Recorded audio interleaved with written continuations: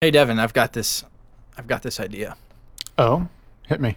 So I was thinking we could do a podcast, and in this podcast we talk about laundry and storytelling. We Okay. kind of combine the two, mostly laundry.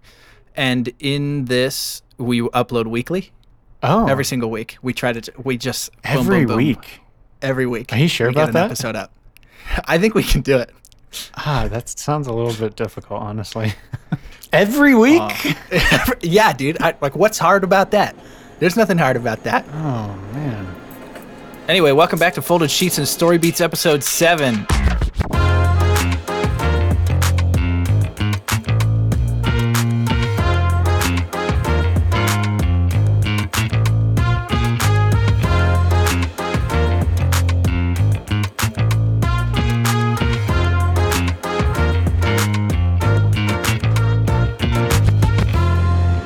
Welcome back. Happy New Year, everyone.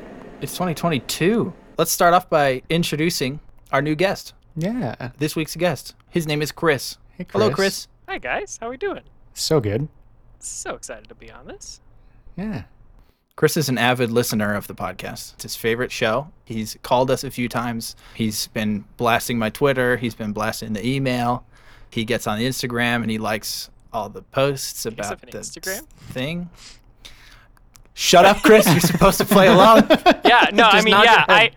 I listen every single week. I've listened to every episode that's come out in the past 4 weeks. And we've never missed a week. And Never Chris has missed a never week. missed a week that we posted. Anyway, He listens to them right he as wanted they come to be out. in. He wanted to be in, and so we decided to let this huge fan of the show just be on the podcast with us. So Huge fan of the show. No other relation to us. No writing groups. I don't even know his last name. No friends. Like, You I guys don't are know in a his writing wife's group? name. That's so cool. never been to his house. Sounds fun. I don't know what brand of fiction he writes.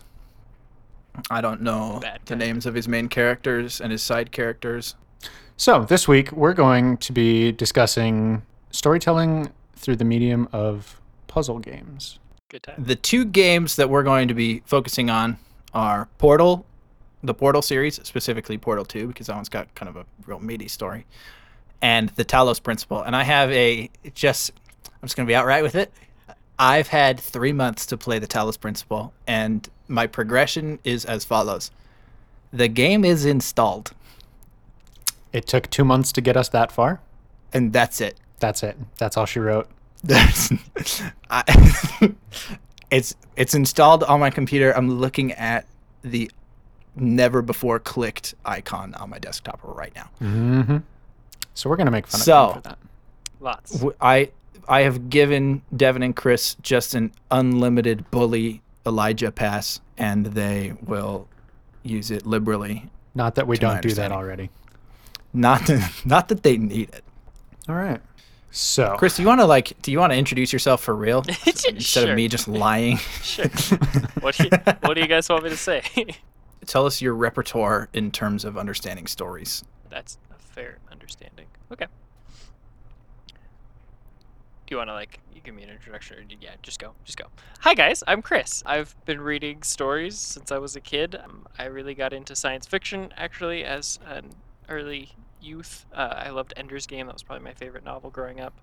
And then I kind of genre swapped into fantasy, though I do still upon occasion read some Asimov or good sci-fi.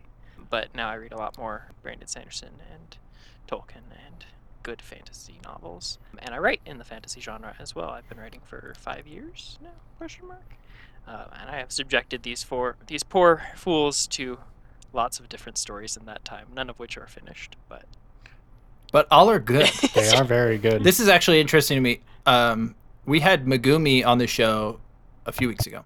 But the three of us and Megumi are the original members of the writing group. that's right. Everyone else, Yeah. we have been around. So we've been around since 2018. And the four of us were all in Brandon Sanderson's class together. So this marks So that's 4 cool. years. This So is we- basically the week of our 4-year anniversary.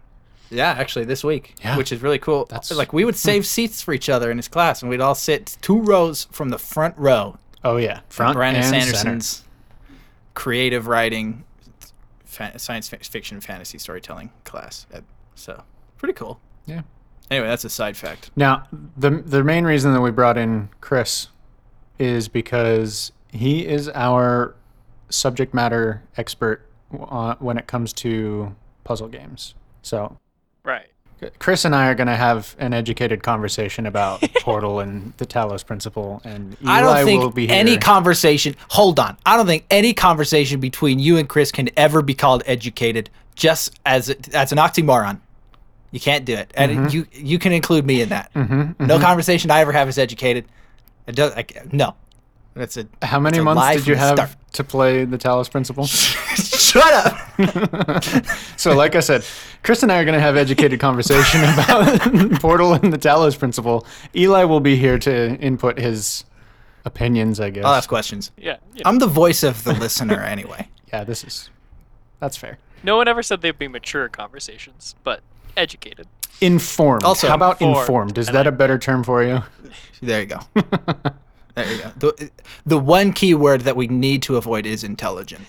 That's fair. I'll give you that. But all three of us have played Portal 2, so there's going to be that common ground. Yes, true. But yeah, Chris, you have a just riveting conversation ready for us. I think it's take us off. You've been wanting to do this for ages. Champing at the bit. Oh my goodness, I don't even know where to start. He's way more prepared than we've ever been for one of our episodes, so this will be good. Let's talk about portals. Let's talk about Portal, because thinking with portals is a concept that I feel like we weren't familiar with at some point in our life, and then we were introduced to this concept of thinking with portals. And like I feel like as a kid, you just think about what if I could teleport anywhere, or what if I could just make portals to go anywhere. But then this game just brought this idea to life for us and helped us to understand the physical implications of having a portal device and what that means as far as our ability to travel and our ability to solve puzzles and our ability to think literally outside the box. And I feel like it's kind of groundbreaking in that way. Portal 1 was pretty early in the puzzle game genre. I mean, it's no Pong or Mr. Game & Watch, but it's a fond memory, I think, for most early gamers. What was your experience with it? What do you guys remember about first playing Portal? I was in high school, and I had never played a puzzle game like it before, and I think I was expecting a first-person shooter, right? Because you open the game, and it's your hand with the portal gun in front of you, and you don't actually see your character unless you're looking through a portal that angles that way. And so I actually a friend of mine was playing it, and then I went and bought it at his direction, and there's just something really amazing about being able to put a portal wherever you want, 2 portals, and you get to go through them and just defy anything you've ever been able to do in a game before. Yeah. Because I could put a portal over there, put a portal right here by me, and then I walked through it. I walked 2 steps, and now I'm across the room. Very cool. But also, I can put a portal on the ground 500 feet down and a portal on that ramp and jump down and fly out and, do this crazy, like, my brain doesn't understand the math, but it understands that if I fall a long way and fall through the thing and jump out the other thing, then I go to the place that I'm trying to go. Speedy thing go in, speedy thing come out. Exactly. Portals don't reset your momentum. That was such a galaxy brain thing to say. But not intelligent. Devin, what was your introduction? Go for it. Yeah, so I also didn't end up playing. Small confession of my own here. I've not played Portal 1, the first one. I have played through the second, and eventually I have Portal 1. I know the story too, and in my defense, it's also a lot simpler of a story. It's pretty... Well, it's a very short game. What is it, 6 hours of gameplay? It's very short. Yeah, which, I mean, then makes me look a little bit bad again, because if it's only 6 hours, why haven't I just... Well, maybe you didn't know that. Maybe you were assuming a 100-hour game. I don't know. Maybe originally, but I definitely ended up playing Portal 2 before, Portal 1, which these things happen. But I played Portal 2 in high school as well. So, and I had roughly the same experience of, it's like, wow, because you can get real funky with your puzzles when you have portals, and the phrase, now you're thinking with portals. If you're not going to make it very far.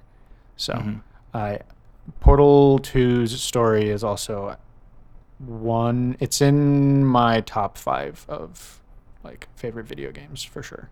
because of the story.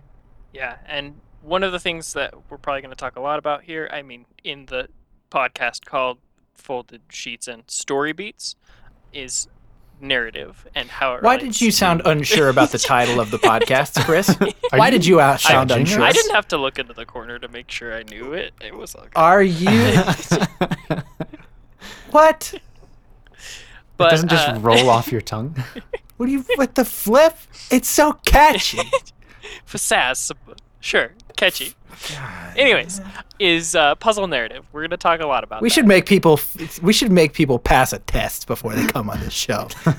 Yeah, like have accomplished all of the requisite material beforehand. God, Like play the games beforehand. Shut up! Stop! And from your That's own not what podcast. this is. I meant like, what was our first laundry tip? I don't As know. you were saying, Do Chris. you remember it? Nope. Sorry, We were Chris, I talking cut about you off. narrative. You deserved it, but I'm cutting you off. But I think Portal 2 really excels in its narrative. I think that's why it makes such a compelling story, is because the puzzles themselves are interesting, but what compels you to finish each puzzle is knowing what the next conversation with GLaDOS is that you're going to have. And they're one-sided conversations. They have no right to be as entertaining as they are, but they're phenomenal. And then when you meet others as well, Wheatley and others are introduced, those conversations kind of take on an even deeper depth, and they're just so compelling. All right, I need to say something, and this is going to blow your mind, but I'm going to make the argument here Mm-hmm. that Portal 2 is an unlikely friends story, where you, the player, become unlikely friends with the previous game's antagonist, GLaDOS, because she gets turned into a potato, and you carry her through the game, and you get to listen to her, and even though she tried to kill you last game, Snarky. she's snarky and fun, and then at the end of the Sarcastic. second game, you restore her to her former glory, And then she doesn't kill you. and then she doesn't kill you. You have become something of friends. Yeah, I agree. Unlikely friend story. Counter argument, Portal 2 is a likely friend story between you and the companion cube, who never, ever let you down, despite all that you put it through. 50 people who just listened to that were like, what? No, half of them. Half of them have played Portal and know exactly what he's talking about. Ambitious podcast listening numbers there, 50.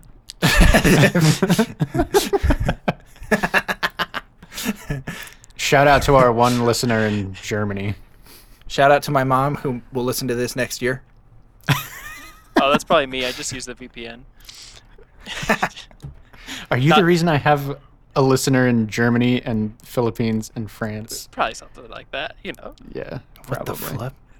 That would make sense. Nigeria. I'm sure it's a VPN. I thought we had a prince listening to us.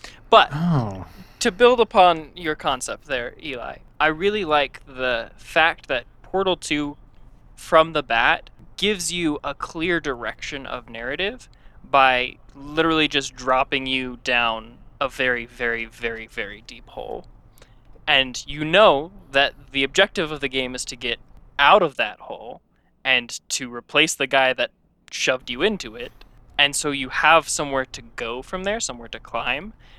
But the one compelling factor is that the only person there to help you is literally your worst enemy. They're now your only hope to escape. Mm-hmm. And she was this all-powerful entity who is now a potato. She values your life like nothing. You are an insect to her, but you are also her only hope at escaping her fate. So you Yeah. two do have to come together. The birds are absolutely going to eat the potato that she has been placed in, if not for you. The main antagonist of the first game is a computer system named GLaDOS, and she, in the second game, is still the bad guy until a new friend of yours named Wheatley Also an AI. also an AI, kicks her out of her esteemed position, puts all of her data in a potato, and Chucks you sends and the- GLaDOS. chucks you and the potato down a very, very deep hole, like Chris said. Yeah. GLaDOS is this character that we're talking about. Wheatley is the main antagonist of the game. Just basic info for you there. Mm-hmm. And while it is wonderful that Wheatley is this just complete idiot, we also get this backstory as you are climbing out of this pit that he drops you down to, of the founder of Aperture Science Laboratories, Cave Johnson. And it's fascinating to me how what we learn about Cave Johnson while in these dilapidated puzzles that are slowly like crumbling as you attempt to escape them turns out to be fundamental to understanding who GLaDOS is and the nature of the entire system that you were trying to undermine here. So it's fascinating to me and really satisfying, because the game could be just a bunch of unconnected puzzles as you try and like climb out of this pit, but you're learning through narrative the keys to solving this puzzle of who everyone is and how they fit into this story overall. And that I find to be really satisfying. How did we get here? Who are we? Who were we? And how do we use that to get out alive? Now, can we contrast that with the Talos principle and how its mechanics function in service of the story? Or don't, maybe? That'd be a good way of going about it. Give us a brief overview of the Talos principle, though, Dev. Okay, so the Talos principle is a game where you very quickly realize that you're an android, you're a robot, and you wake up and this voice in the sky declares himself Elohim. He is your god, and you have been placed in his garden. And your objective in his garden is to solve puzzles. And as you go about solving these puzzles, you get little tokens. They're just Tetris-looking pieces, basically. And you use those to then further advance, because there are different doors. There are 3 different worlds, basically, where you, as the player, are located. So you start off in this Greco-Roman world, and then there's the Egyptian world, and then the third one is kind of like medieval. And so the space where you can travel between these 3 lands is this frozen island, and there is an enormous tower. And Elohim tells you, you can go anywhere in my garden, but you're not allowed to go into this tower. And so you, of course, end up going into the tower. The idea, the big theme behind this one is what is consciousness? What does it mean to be alive and sapient? And you get these messages that have been left behind by a human, someone who is working on this thing called the Talos principle. And you end up picking up these clues that something horrible happened to humanity, and humanity is no more. But as they were dying, they set in motion this program, this thing that would be a way to prove sapient, conscious life in a machine. And so it's kind of like one more step than maybe the Turing test, where eventually the idea being you have to solve these problems, and you have been told not to go to this tower. And you can see evidence of all of these past iterations of this program, of this intelligence, that have failed to be alive. But when you go through for the first time, you pass the test because you disobey God. You disobey Elohim. You ascend the tower. And in so doing, you become alive. And you prove that. And then you are released out into the world to hopefully reclaim it from the ashes of humanity. This game sounds really good. Oh, yeah. Yeah. It's almost like I really wanted you to play it or something. I could just, as I was describing that, I could just see like, what? These awesome moments on your face. My face of, oh wow, that's really interesting. Exploit consciousness through the body of an android that's a really intriguing concept. The other character, I would say, comparing and contrasting between the two, the GLaDOS equivalent, kind of the, I don't know if antagonist maybe. What do you think, Chris? Is The Milford Library Assistant? Yeah. So there's this database that is supposed to contain all kinds of stuff, but it's a little bit corrupted, and so you have to try and like work through that and get an admin account and things like that you do throughout the game. But there is this voice in the machine that, whereas you are Adam or Eve and God is there running the program, this library assistant is kind of set as the serpent in the Garden of Eden kind of thing. And so they kind of help you. The decisions you make there also kind of play a part in how your test goes, basically.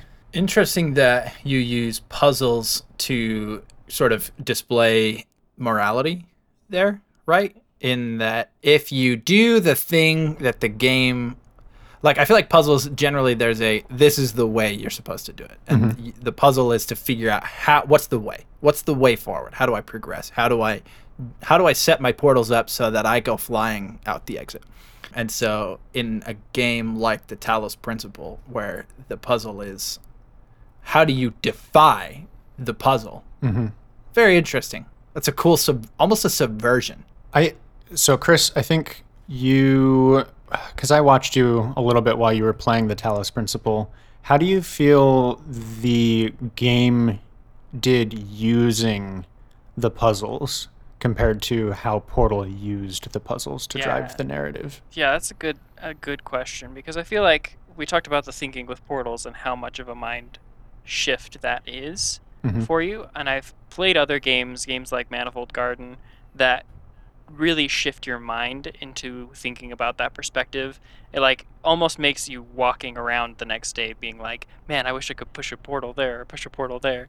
Oh yeah.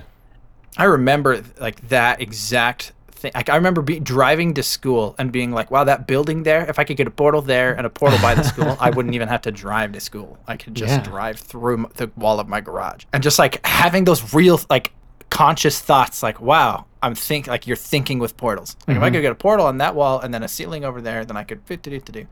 And it's a made up science that they threw together for this game. And but thinking with portals, like even when you're not in game, definitely. I've also had that same experience.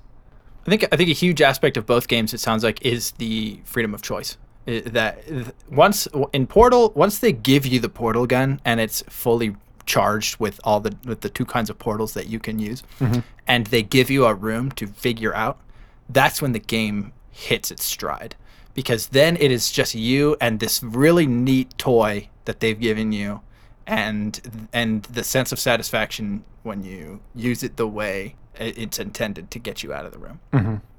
I feel like, well, Chris, did you finish your thought?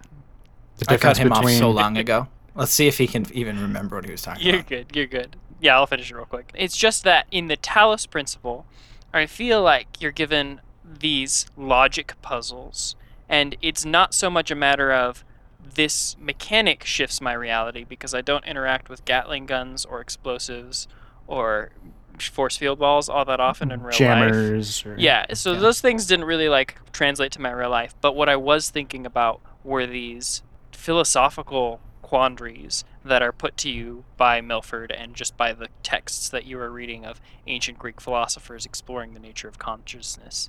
And so I feel like, well, Portal explores more of that physical manipulation and that interest of comedic narrative.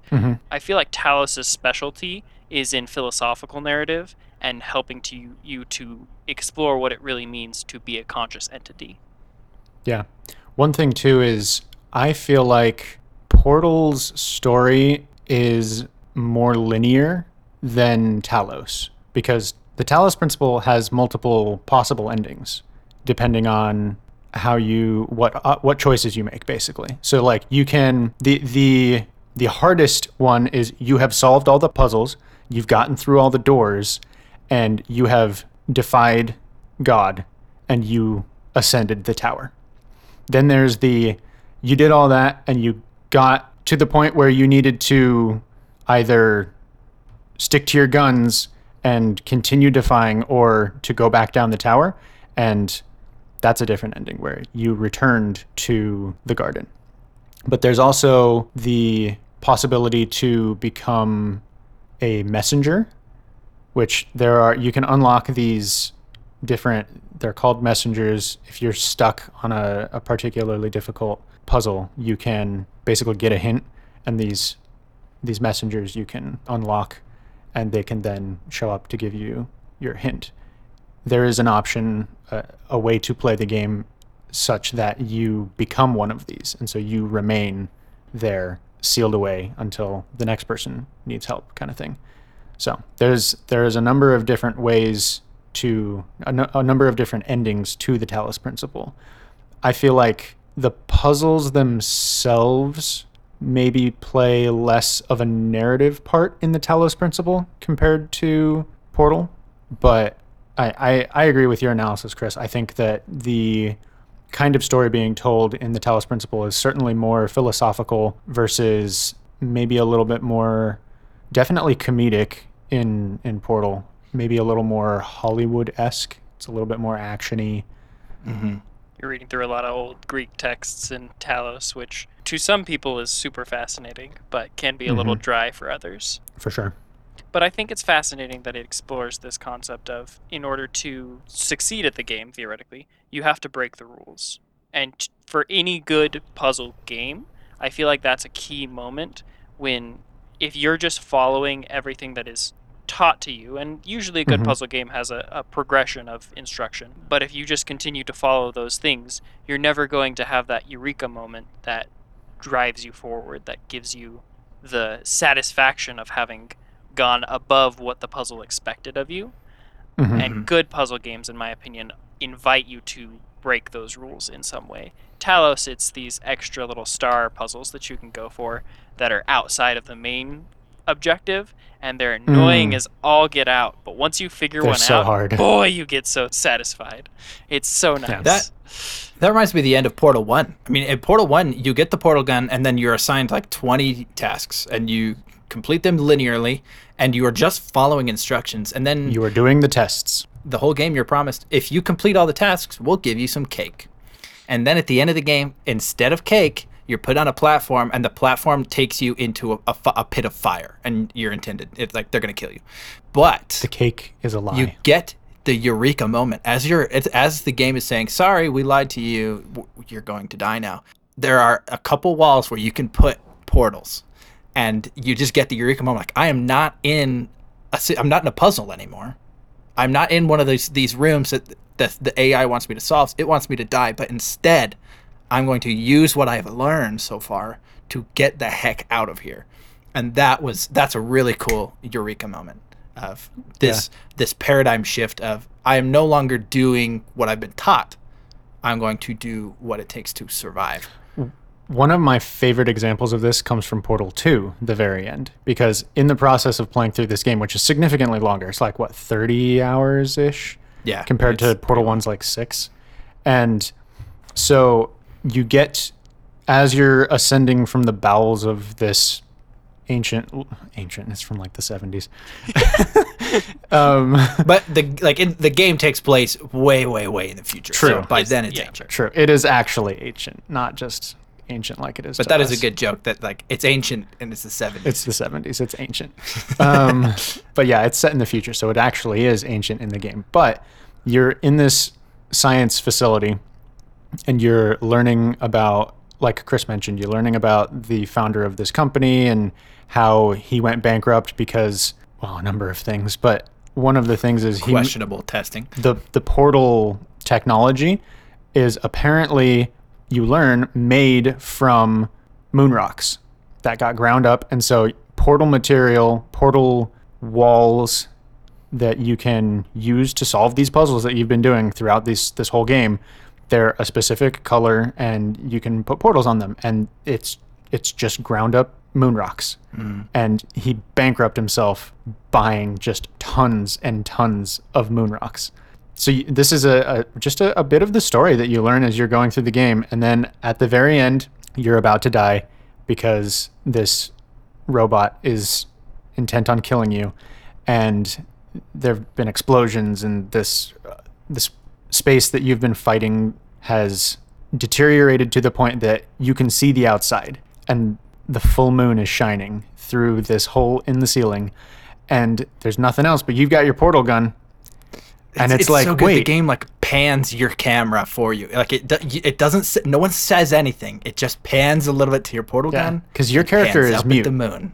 Yeah, exactly. And then it's that eureka moment of like, oh wait, portal material, the moon. And so you legit shoot the moon and then put a portal in the space with you, and it sucks the bad guy out into space. Like that moment is so good, and it is very well done, and you just feel like, oh my gosh, I am so smart. I can't believe that worked. Yeah, I'm in space. that's a good moment. I'm in space. And it's what's truly satisfying about Portal, because this whole time you are going through these old puzzles and kind of just exploring like a history here. I would say it's interesting because like Portal kind of forces you through this narrative. You don't really have that many choices about what you do. It's just how you solve these puzzles, which generally has a fairly linear direction. It's just so darn engaging that you forget how linear it is because you've taken a long. Oh, for sure. But in my opinion, because it's a game and games require you to have a certain level of learning, a tutorial, it's a safe environment in which you're able to learn the principles that you need for what really is the piece de resistance of this entire narrative, which is your fight with Wheatley. Like everything builds to that moment of the part where he kills you, literally. They even give you an achievement for you. It's so good. And so puzzle games, what makes them satisfying is the way that they take these building blocks and they prepare you for that moment of eureka, that aha moment, and prepare you to use them in new and exciting and fast-paced ways that you weren't prepared to use them for before. Cool. All right, so I've got a little bit of a theoretical for you. A little bit of a puzzle. Okay.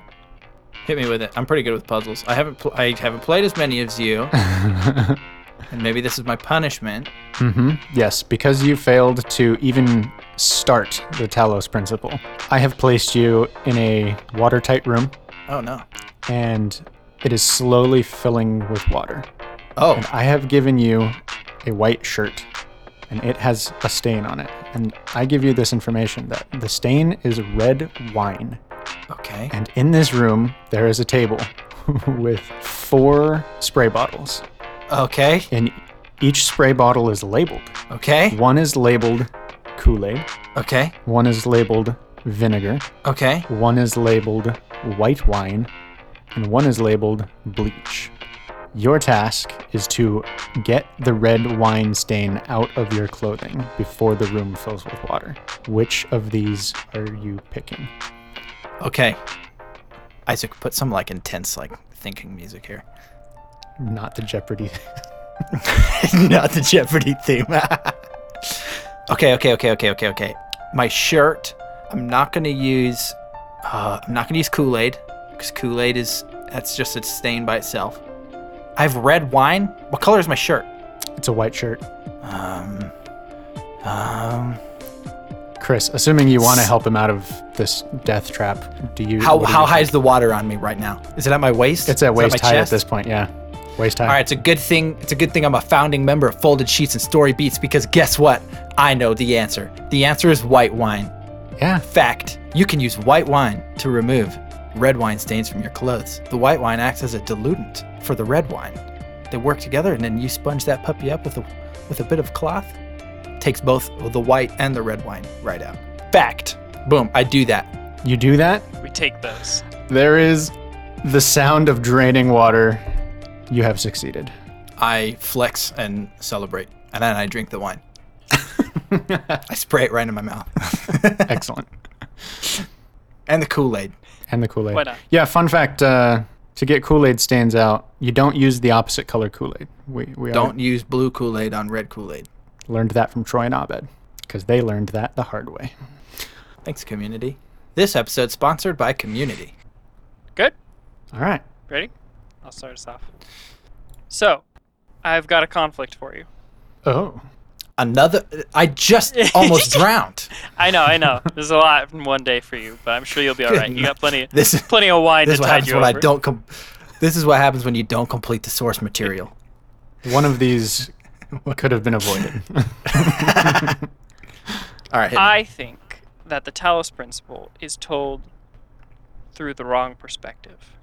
Because in my opinion, I find Alexandra's story to be far more narratively compelling. Alexandra Drennan's story she is the lead nomadics scientist. She is responsible for figuring out how to create consciousness so that once all of humanity has been wiped off of the planet, Mm-hmm. some form of intelligence can survive.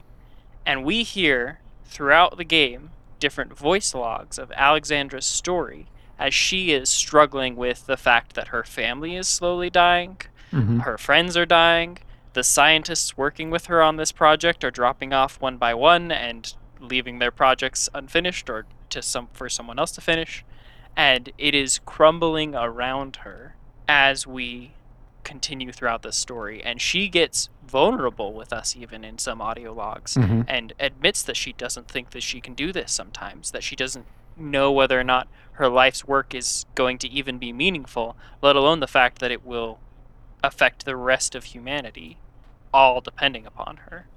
And so it's interesting, more narratively compelling to me to learn about Alexandra's story than it is to pursue this consciousness, this effort to obtain consciousness as a program within a machine.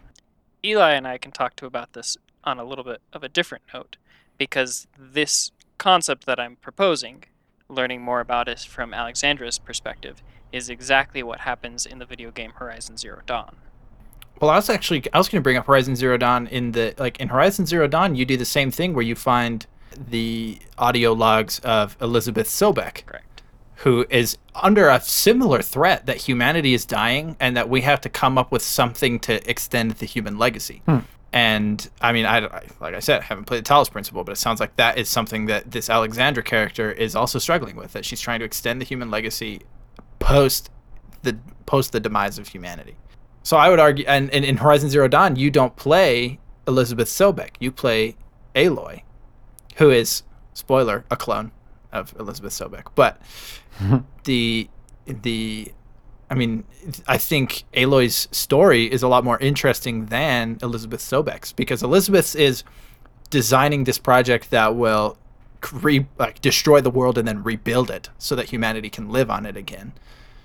But I don't think that is a more interesting story than Aloy figuring out why this Earth has robot dinosaurs on it.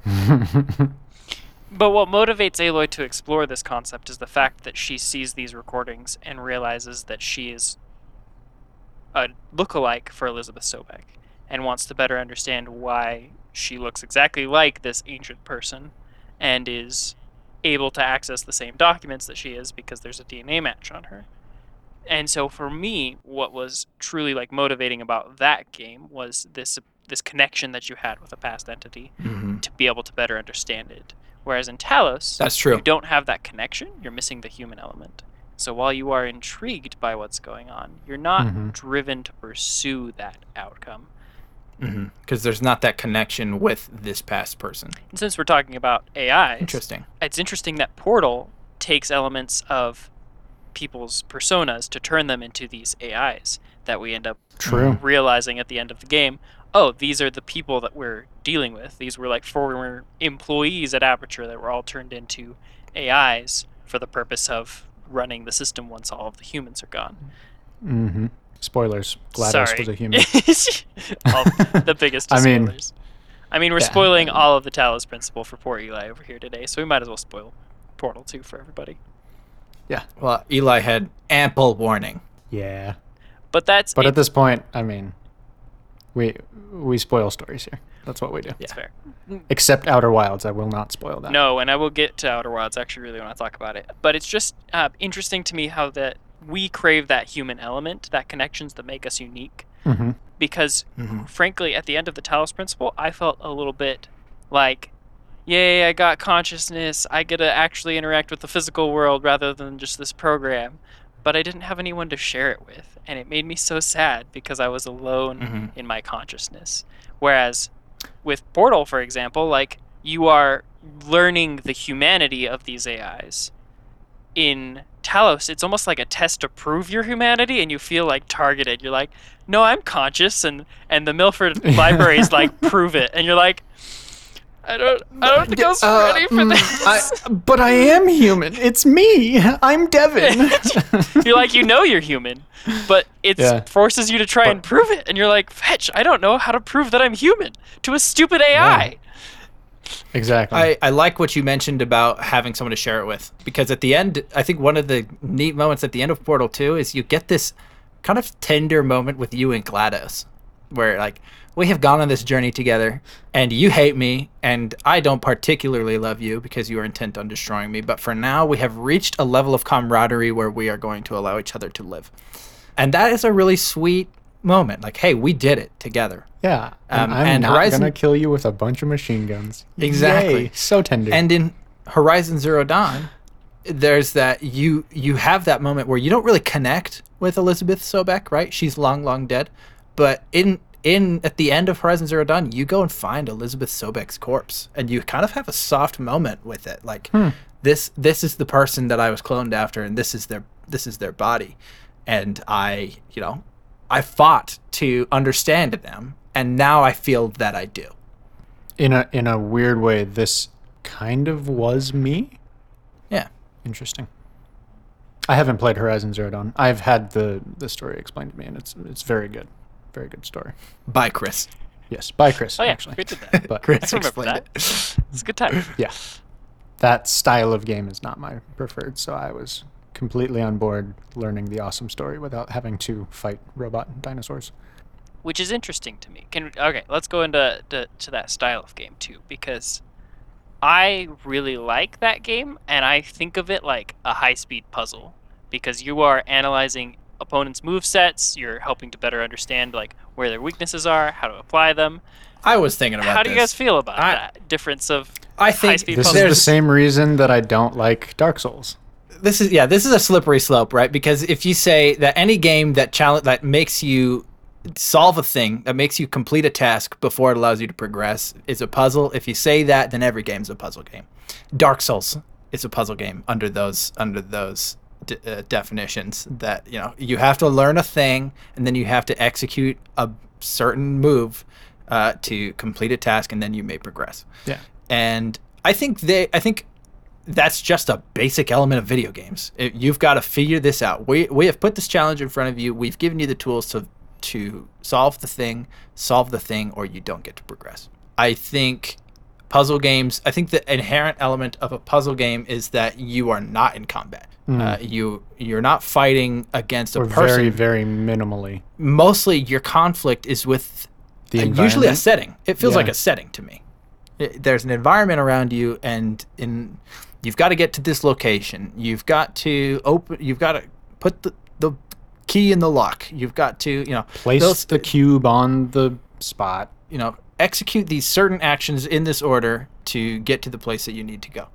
And that is, I don't know. I feel like it's a slippery slope to say Horizon Zero Dawn is a puzzle game, because you have to figure out which robots do what and how to defeat them. It's an interesting aspect. You're analyzing what's called the try, fail, learn, retry cycle, where you are given a task, so you attempt that task, you fail at that task, you learn something from that failure, hopefully, and then you retry. Roguelites owe their entire success to this cycle because it is addicting. Our brains love this. This gives us serotonin every single time we try and get a little bit further than we did last time, because what we learned is what helps us. But I find it interesting because in like Horizon Zero Dawn, Dark Souls, they spend the majority of their time in the learn phase of it, because what you're doing is you do all of this try, you put all this effort in, you fail, and the failure is like just once. You just die, that's it. And then you learn and retry and apply what you've learned. You've analyzed the Dark Souls boss's moveset, and you realize, okay, when he is doing this, I prepare for it, I dodge out of the way, and then I attack after. In puzzle games, the bulk of the effort is put actually on the first attempt, on the first try. The failure, it's the bulk of the effort is put on the failure. It's you try and you try and you try and you fail you're just against the brick wall. Until you figure out the solution, everything that you're doing is a failure. And so it's really difficult to balance that motivation with puzzle games where you're led well enough to understand how the puzzle works. Right. You're motivated throughout that, despite the fact that you don't know the answer yet. You're motivated to continue to try, even though you're confronted with no clear path to victory. You're stuck in the failure stage until you're not. And it only takes the one time to do that. But then now you're in to the next chamber, failing again at a new test. Interesting. That's interesting because, I mean, I know a lot of people, Devin included, who don't want to play a game like Dark Souls because they hate the fail cycle. Because in games like Dark Souls, Bloodborne, Sekiro, you're failing a lot more than you're succeeding. But it is a game of I'm getting a little further, or I've figured out that move, or I have learned to not be so greedy with the timing, that don't try to get too many hits in because I'll get punished for that.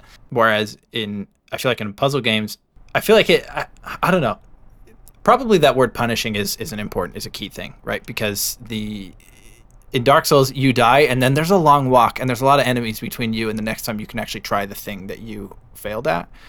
Whereas in a puzzle game, you fail, and it resets that room, and you can get right back to it.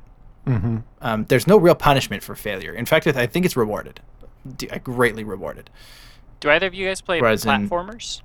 No, not really. No. I feel like platformers are a really good example of that too. Like Hollow Knight does that, where if you die, you're back at the start of the stage. But you're not back to square one. Ruthless. You understand the principles of what allowed you to get there. You knew you had to jump at this particular moment, use your dash on this moment to get to the end. So yeah, it's building upon those fundamentals. Whereas puzzle games like Portal build upon more base fundamentals of, okay, when I jump from a higher angle and fall into this portal, then I'm going to have enough momentum to pursue further goals. And then it just repeats until you're like, oh, okay, so I need to mid-air shoot a portal to increase my momentum. That's more difficult. Yeah. And I feel like, too, it's a different kind of failure in something like a platformer or like a Souls game, because I don't feel like I am failing when I'm not able to figure out a puzzle in a room. Whereas it gets pretty frustrating dying to the same boss over and over and over again. And that's the kind of thing I don't like.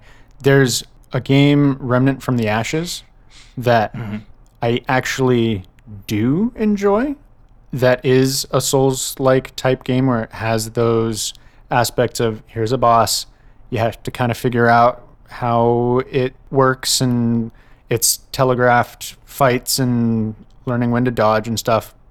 And I feel like maybe I enjoy that because it's not quite as punishing, like you were talking, Eli, where there's a save mechanic of kind of like the campfires in Dark Souls, but they're typically a lot closer to the boss than you might find in a Souls game where you have to go through an entire level again.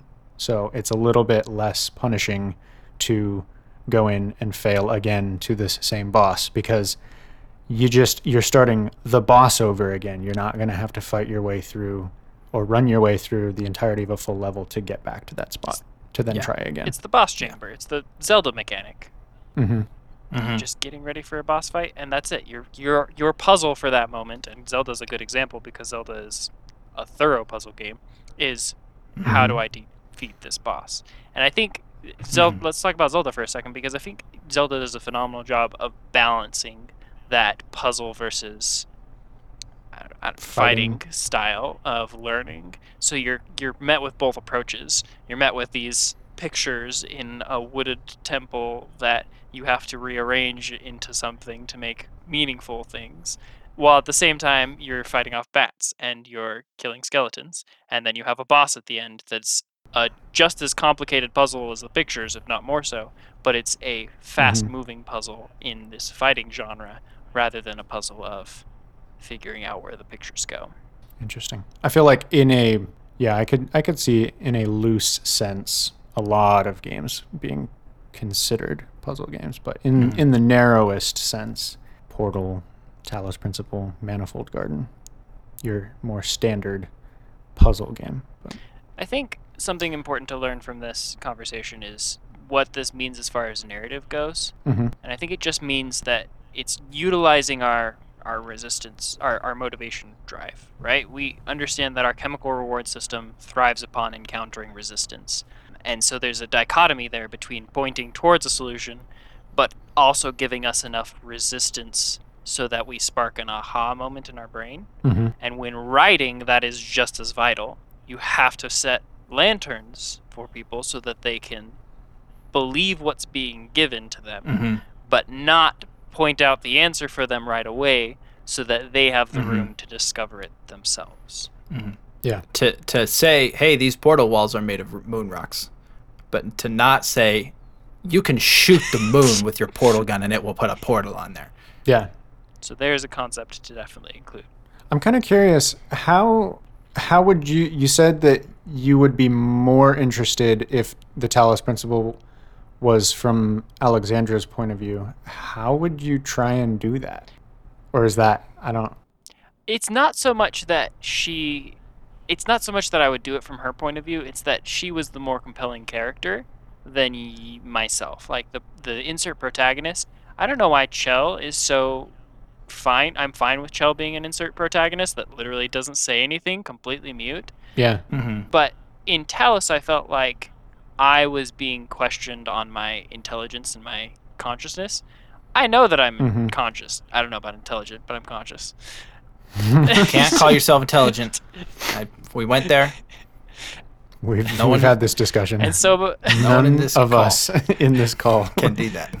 But so my connection to that mystery is somewhat missing because I'm more interested in Alexandra's story, which we get only piecemeal in these small audio logs. Whereas with Portal, I am curious why I'm here, why Chell is even doing this, why Gladys wants this for her, and is she ever going to change as a result of that? It's the human element. I'm going to posit something perhaps controversial. Let's hear it, Eli. Okay. It is that I feel as though Portal, the lure to Portal is not the story. It is the gameplay. And so there is not another more interesting character than Chell to play in Portal because no one else is playing with the portal gun. I don't want to play a Portal game where I don't have the portal gun. Yeah. I don't want to learn. I don't want to read a story about the people developing the portal gun, and I don't want to read a story about GLaDOS running the tests. I want to play Portal because I have the portal gun, which is a fun toy to solve puzzles. That's what I want to do.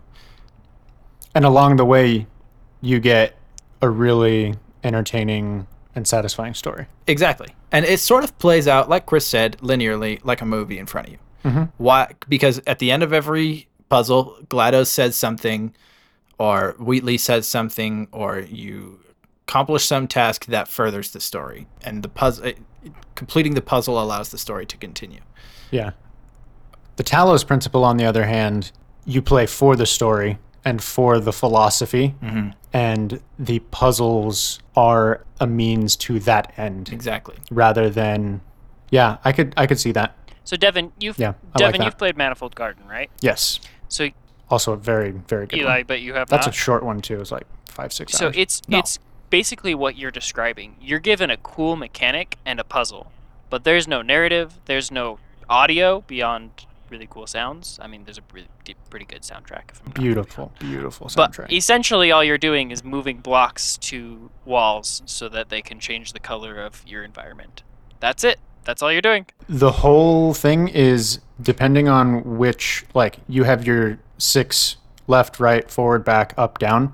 Each of those is color coded, and gravity always works. And so as you have to try and like walk around by changing which of those 6 directions is down, basically. And it is beautiful, beautiful visuals. There's no story. And I still enjoyed that game. It was very, very good. Not in my top 5 of all time, because I feel like the No. narrative is just as important for me to feel that connection. Mm-hmm. But it was still a very good puzzle game, and on one of my top puzzle games, because it is what you're describing, and it allowed me to have that perspective shift of, like, the whole freaking next day I was like, man, this would be so much faster if I could just look at that lamp pole, right click, and then just turn gravity downwards for a little bit. Like, I wouldn't have to, like, walk down this long street. I could just soar downwards. No idea how I would land, but that's just what my brain was thinking the week after I played that game. It was so good. Same. But I put it down for a day, and I almost didn't pack it back up for a long time because I wasn't driven by any narrative to find out what happens. I didn't care about whatever your name is, protagonist you are, or the color blue getting put into the right box. Like, those things were not compelling facts. Yeah. What makes Portal so good is the fact that it has this compelling narrative to drag you along through the frankly surprisingly difficult puzzles that you get put in. Mm-hmm. I feel like there might be a kind of continuum between purely narrative-based puzzle game and purely mechanics-based puzzle game, and I feel like Portal is way further towards the narrative. Manifold Garden is probably about as far in the other direction as you can get, where it is purely just kind of a mechanic. And then the Talos Principle is not in the middle, but closer to the middle, certainly leaning towards the mechanics-driven kind of game, I would say. That's an interesting... I was going to say this a second ago, but one of the pulls to Portal is in that narrative, what am I trying to say? One of the reasons you play is because GLaDOS is mean to you, and that's funny. Oh, yeah. She says awful things to you because you're human, and to her, you don't matter, and that's funny. There's a comedy aspect to the narrative. That is one of the reasons you come back, because GLaDOS being mean is funny. She's hilarious. Look at you, soaring through the air like an eagle, piloting a blimp. It's just so good. And then Portal 2 adds Wheatley because he's dumb. Yeah. He's so stupid. So But dumb. and that's funny. There's really good comedy in both of these games. Both being Portal 1 and 2. Yeah. I like this dichotomy you made, this scale of narrative versus mechanic driven, though, because I feel like Portal isn't even that on that extreme of the spectrum as far as narrative goes. I'd throw Inside on the narrative side as well, if either of you have ever played that game. And then I'd throw Outer Wilds as the piece de resistance of narrative puzzle stories. Oh, yeah. Because the narrative is the puzzle. You're not solving any Outer mechanics. Wilds.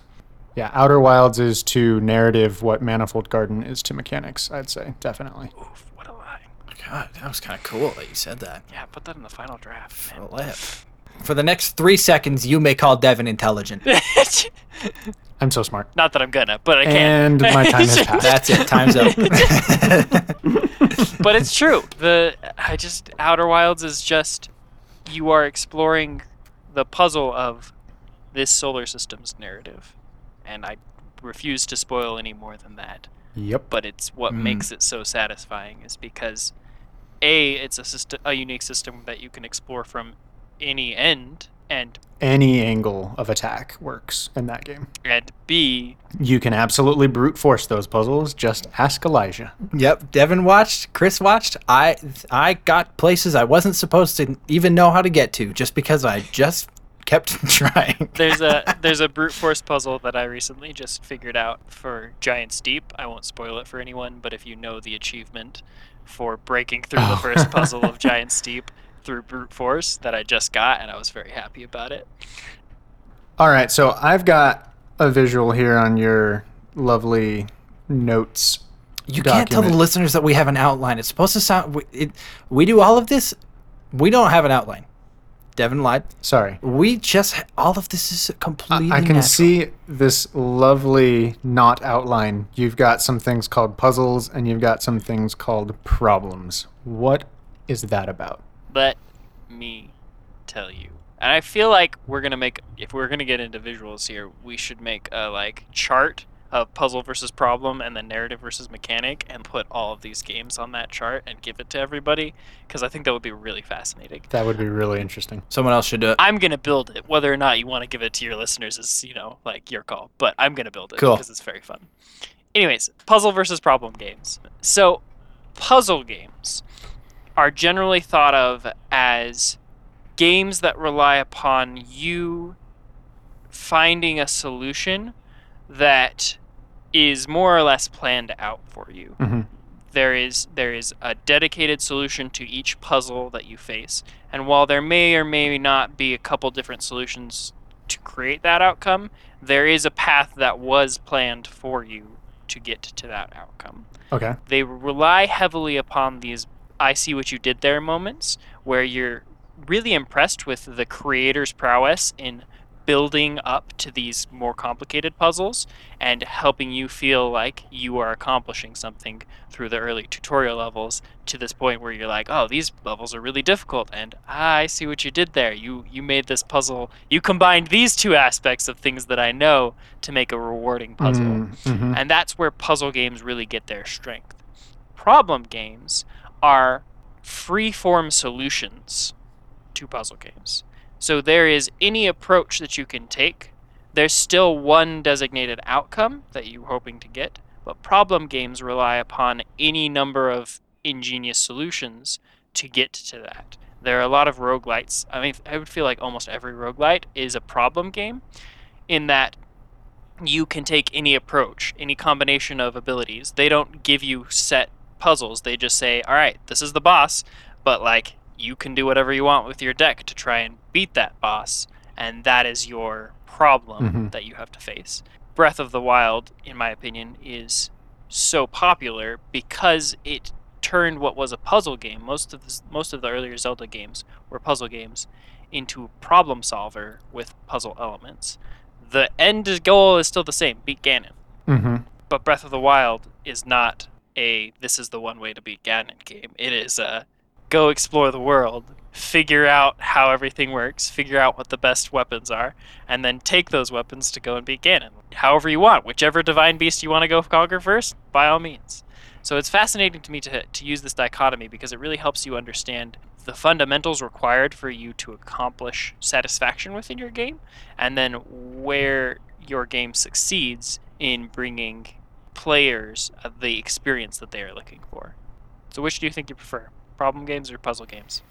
I'm going to make a clarifying question. Does this mean that just about every game is on the binary scale of puzzle problem? It's somewhere on the scale. I would say that they're... Like, I think it's, based on the definitions you've given, it's hard to find a game that doesn't fall into a puzzle or a problem game, right? Because every game is a complete this task, figure out how to do it.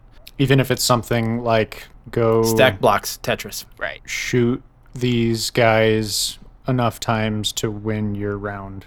Yep. I would... Again, in a very broad sense, I would say. Mm-hmm. Isn't everything a puzzle? That's true. Or a problem? All of life?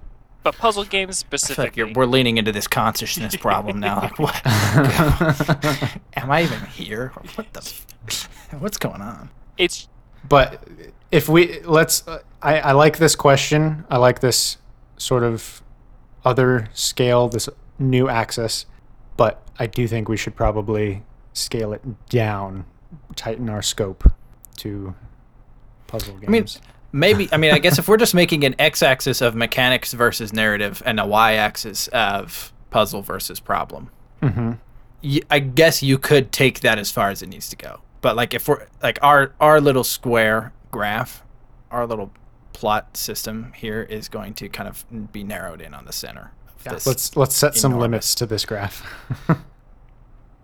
I don't know how to do that. I do want to answer your question though, Chris, of what's my favorite.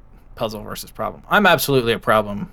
I don't play a lot of puzzle games, just because I don't know if I'd have it because that's the games I tend to play. There's a problem. In fact, I feel like the games I play are often there's a lot of other aspects that make me pick them. So I feel like I play some games because Devin has them, so I can play with him. I feel like I don't know, on that kind of scale,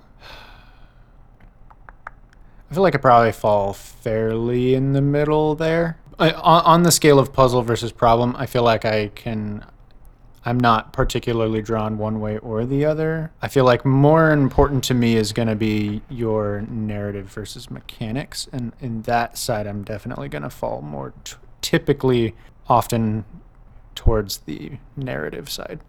Yeah, I think I'm a narrative problem player. Like, there's a story, and it's your job to overcome the odds. That's kind of the story that that's the game I tend to play. I'm playing Halo right now. I'm playing Halo Reach. That game's got a crazy story, man. It's sad.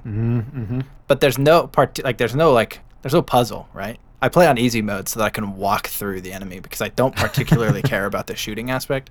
Yeah. It's fun. I like being the guy that can just kill everything and continue. But that's a problem, right? The problem is the bad guys are here. They're trying to kill you. Solve that problem. It's not particularly kill them complex. before they kill you. So let me throw some games at you, and I want to know your opinion on whether or not they exist more on the problem scale or more on the puzzle scale. No cheating and looking at Okay. the notes. Oh, they're right in front of me. What notes? There are no notes. The notes Oh, don't yeah, exist. there's no outline. Right. Okay. So, Manifold Garden. Manifold Garden, very, very, very far towards the mechanic side, like we already said, and then Puzzle mechanic, yeah. That's mechanic. puzzle mechanic. It's in that corner very squarely. Okay. Portal. Portal, I would put it Puzzle halfway between. narrative. I would put it halfway between 0 and we're gonna Probably try puzzle and, mechanic actually. That's another puzzle mechanic, but it's pretty close to the 0 axis. Yeah. Zero If point. 1 is pure any of our axes, so a 1 is a pure narrative or puzzle or mechanical or problem, I would put it at like a 0.5 for narrative and definitely like a 0.8 or something on the puzzle side. This is probably so boring to listen to. Like, just listener, just so you know, we don't have this graph in front of us. We do not. We are making all it up playing too. in our I'll brains get to right some of now. the more complicated ones because I feel like that'll give you a little bit more to talk about. Subnautica. Have you guys played Subnautica? Where's yeah. Subnautica on this list? Ooh, that feels like. I mean, it's very heavily narrative. And that's a problem. That doesn't And I feel would say- puzzly to me. Asterisk, I haven't played Subnautica. I've watched Devin play Subnautica. I don't know about that one. On the other hand, too, it is.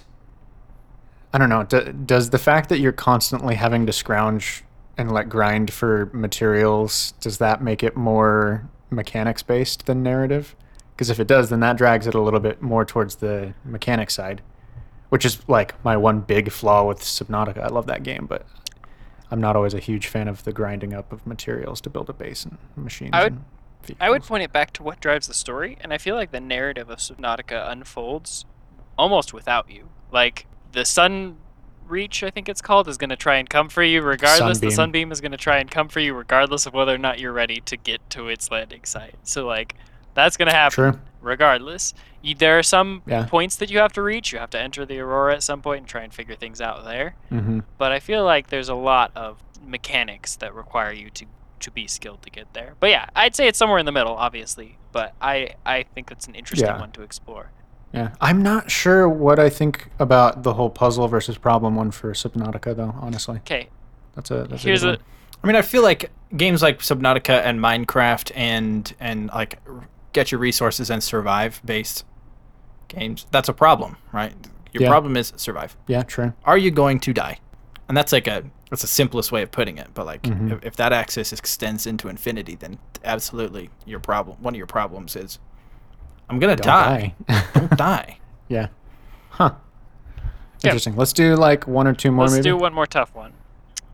The Stanley Parable. Ooh.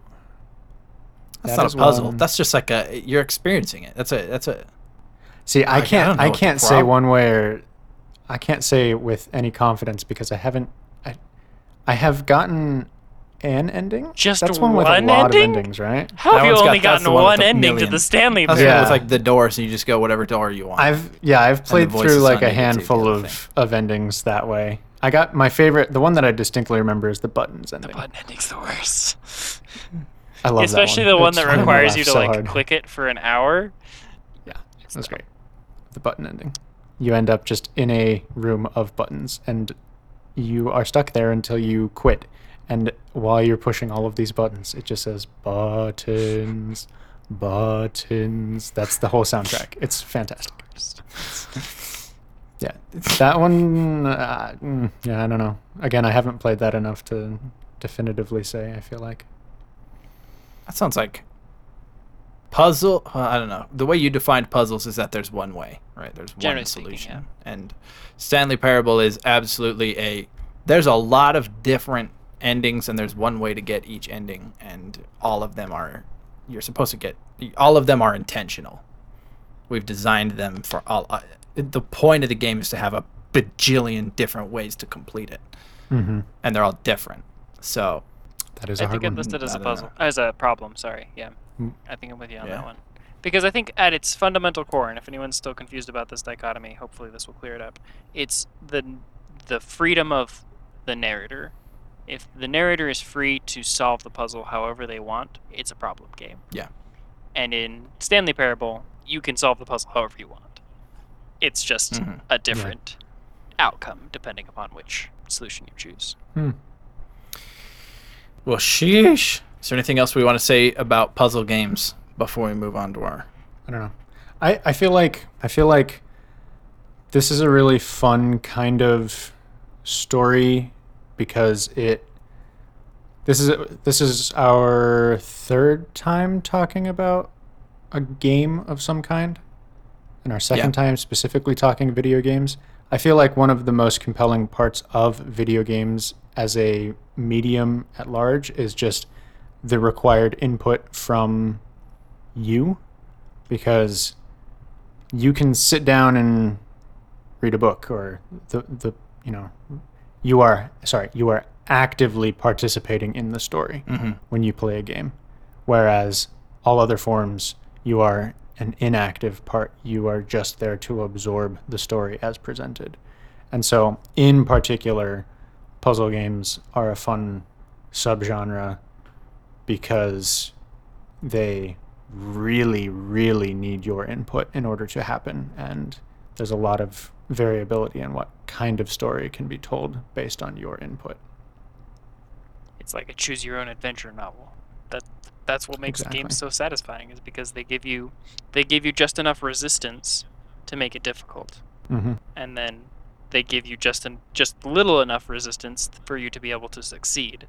And then once you've tasted that success, like, it's a high that drives you through the next puzzle and the next and the next and the next till it's 3 a.m. and you're like an hour from finishing Portal 1 and you're like, gosh dang, this game is so good. I should go to bed.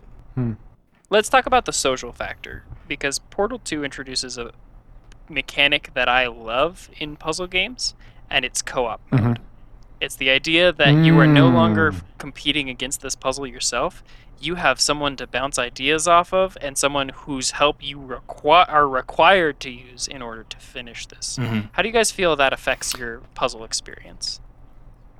Well, before I answer your question, the game of the year at the Game Awards last year, in 2021's Game Awards, was It Takes Two. It's a 2-player co-op puzzle game. Yeah. Where you have to work together to solve a task to progress.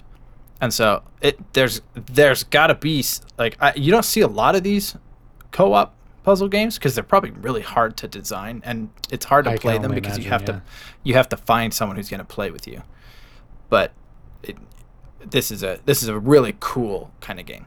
Now your question was, what was your question? What? How do you feel social factors affects your puzzle game experience?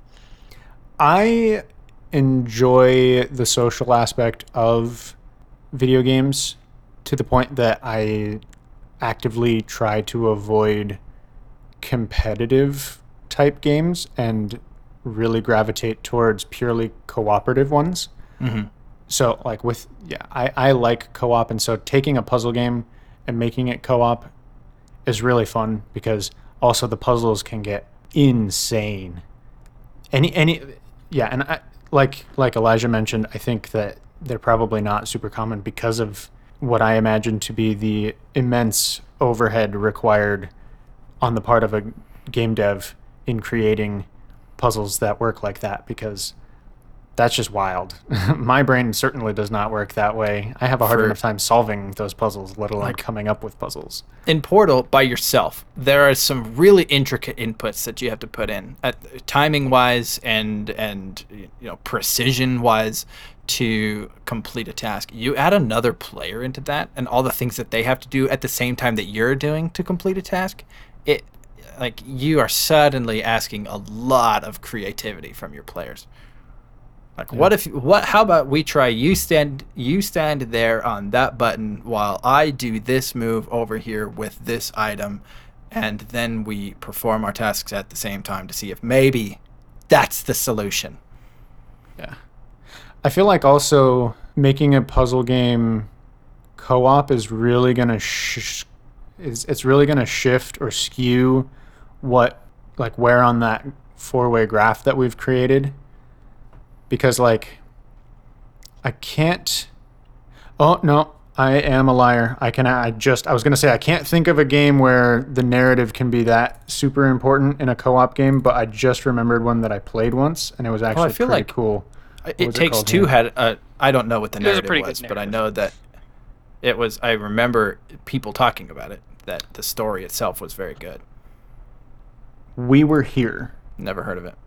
Is another one that I played once. I've got, I don't know how many hours in this I have, but it's one where you go in and it's a co-op puzzle game, and it's got a fun little story, and yeah, it's fairly narrative driven. So I feel like, but something like Portal's co-op mode has next to no narrative. It is pure mechanics almost, which I feel like is probably a normal, anytime you're going to take a puzzle game and make it co-op, there's going to be at least some shift towards mechanics versus narrative. I think it would be interesting to explore, and if anybody knows of a game like this that exists, let me know, because I really want to play it now that we've thought of it. I would love to know a game where one player gets certain elements of the narrative, the other player gets another element of the narrative, and you combine those to create a solution to the puzzle. That would be phenomenal to me. It's called Dungeons and Dragons. We Were Here. I'll have to play with you sometime, Chris. Go ahead, Eli, what were you going to say? Cool. That was it. That was making a stupid joke. That's it. I'm sorry I interrupted your joke for my intelligent comment. That's okay. No, you don't get to. You don't get to do that. Not using that word. But it's just fascinating to me because I feel like the social factor really shifts the motivations from this intrinsic "I want to succeed and beat this puzzle" to this extrinsic "I want to cooperate with someone to help solve this." And it would never work for games like Talos or like Outer Wilds, I think. But for the games that it does work well for, I find them fascinating. And I am super motivated, because I'm a super social person. I'm super motivated by those extrinsic forces. If you guys are watching me, I'm far more likely to actually finish the game. But the moment you add a social aspect to a puzzle game, you are then walking a fine line. Because the moment you have two people trying to solve one task, they're going to start screwing around. You can't ask too much. I mean, to be fair, but I feel like it's hard to ask two people to take a task and a narrative seriously if you've given them tools to solve a puzzle, and there's an inherent level of goofiness involved there because people get together online to screw around. And I mean, I don't know, maybe games like what's that, Dragon Age, or Divinity, where you work together to complete things. There's a role playing aspect. Then that's a different story. But inherently in puzzles, you are gonna get you can't expect too much depth in your narrative. Are you telling me? And I don't know if you have played through Portal 2 co-op, but are you telling me that your friend never told you, okay, shoot a portal beneath me and then shoot it out here, and you never shot it over a pit of lava, because that absolutely happens, and it's an integral part of the story. It's hilarious every single time. Yeah. All right. This has been good. I think we got to wrap it up, though. Let us finish with our featured setting. This week, our featured setting is secret spaces. Now, what do I mean by that, Elijah? A secret space is a place that one character knows about that other people don't.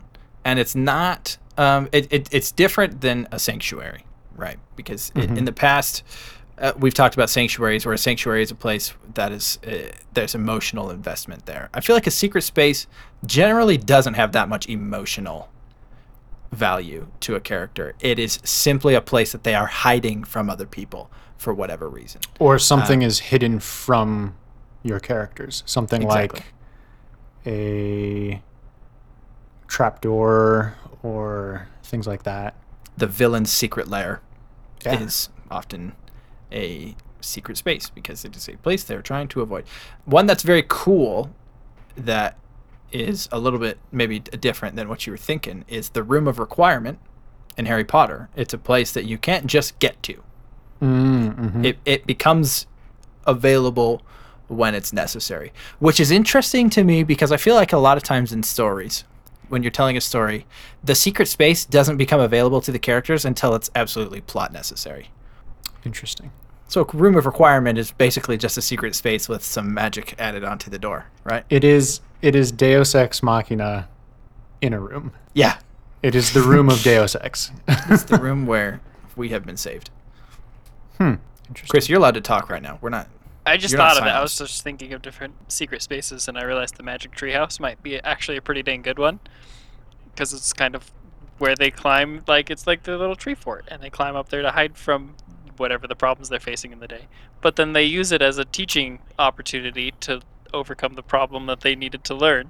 And I would back. argue that the Magic Treehouse is more of a Yeah, sanctuary that's fair. than a secret space, right? A secret space is you pull a certain door on a bookshelf, pull a certain book on a bookshelf, and a door opens. And oh, it was a secret. And then you go in, and it's damp and it's dark, and there's torches.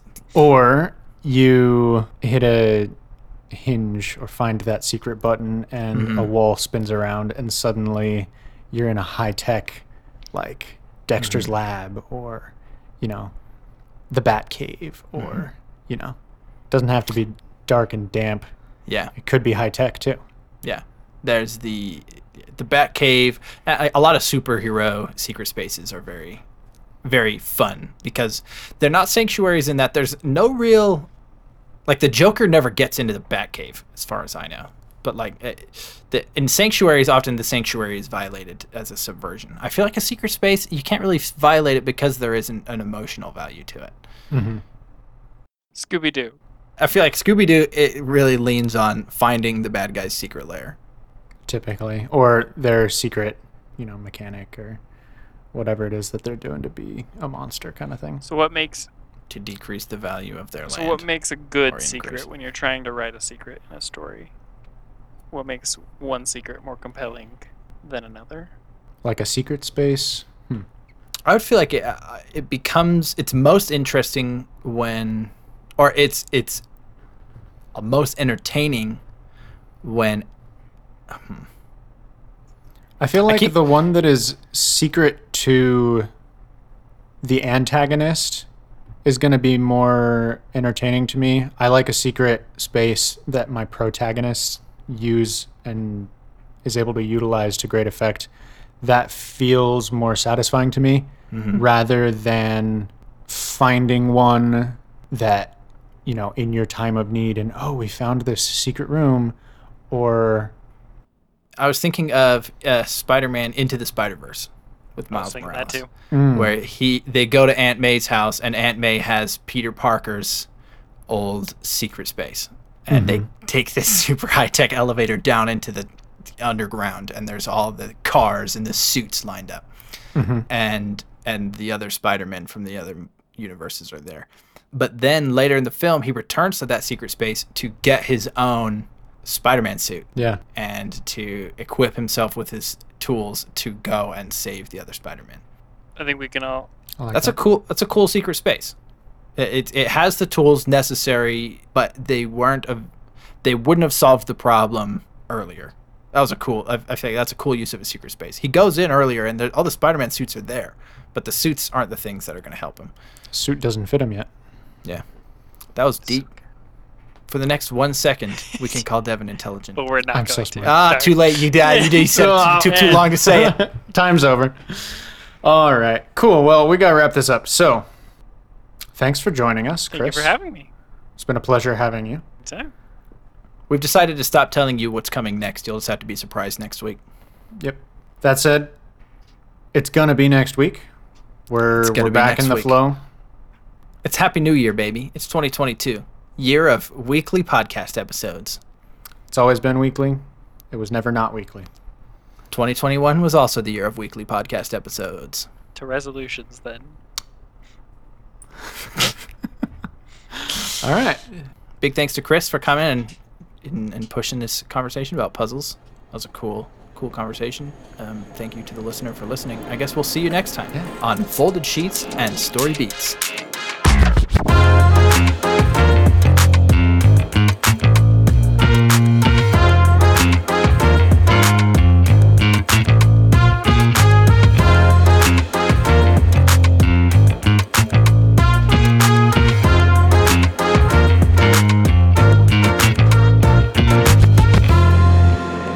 Really quick, plugs. Go read my book, Column Mercury. It's on Kindle Vella. It will be on Kindle Vella for a little while, and then it's going to move over to Kindle Store. So if you can't find it on Kindle Vella, it's on Kindle Store. By Elijah Woodhouse. It's done. It's done. It's very good. Lovely ending. We're on Twitter, Woodhouse FSASB, on Instagram. If you have any questions, comments, concerns, you can reach out to us via email at sheetsandbeats@gmail.com. Thanks.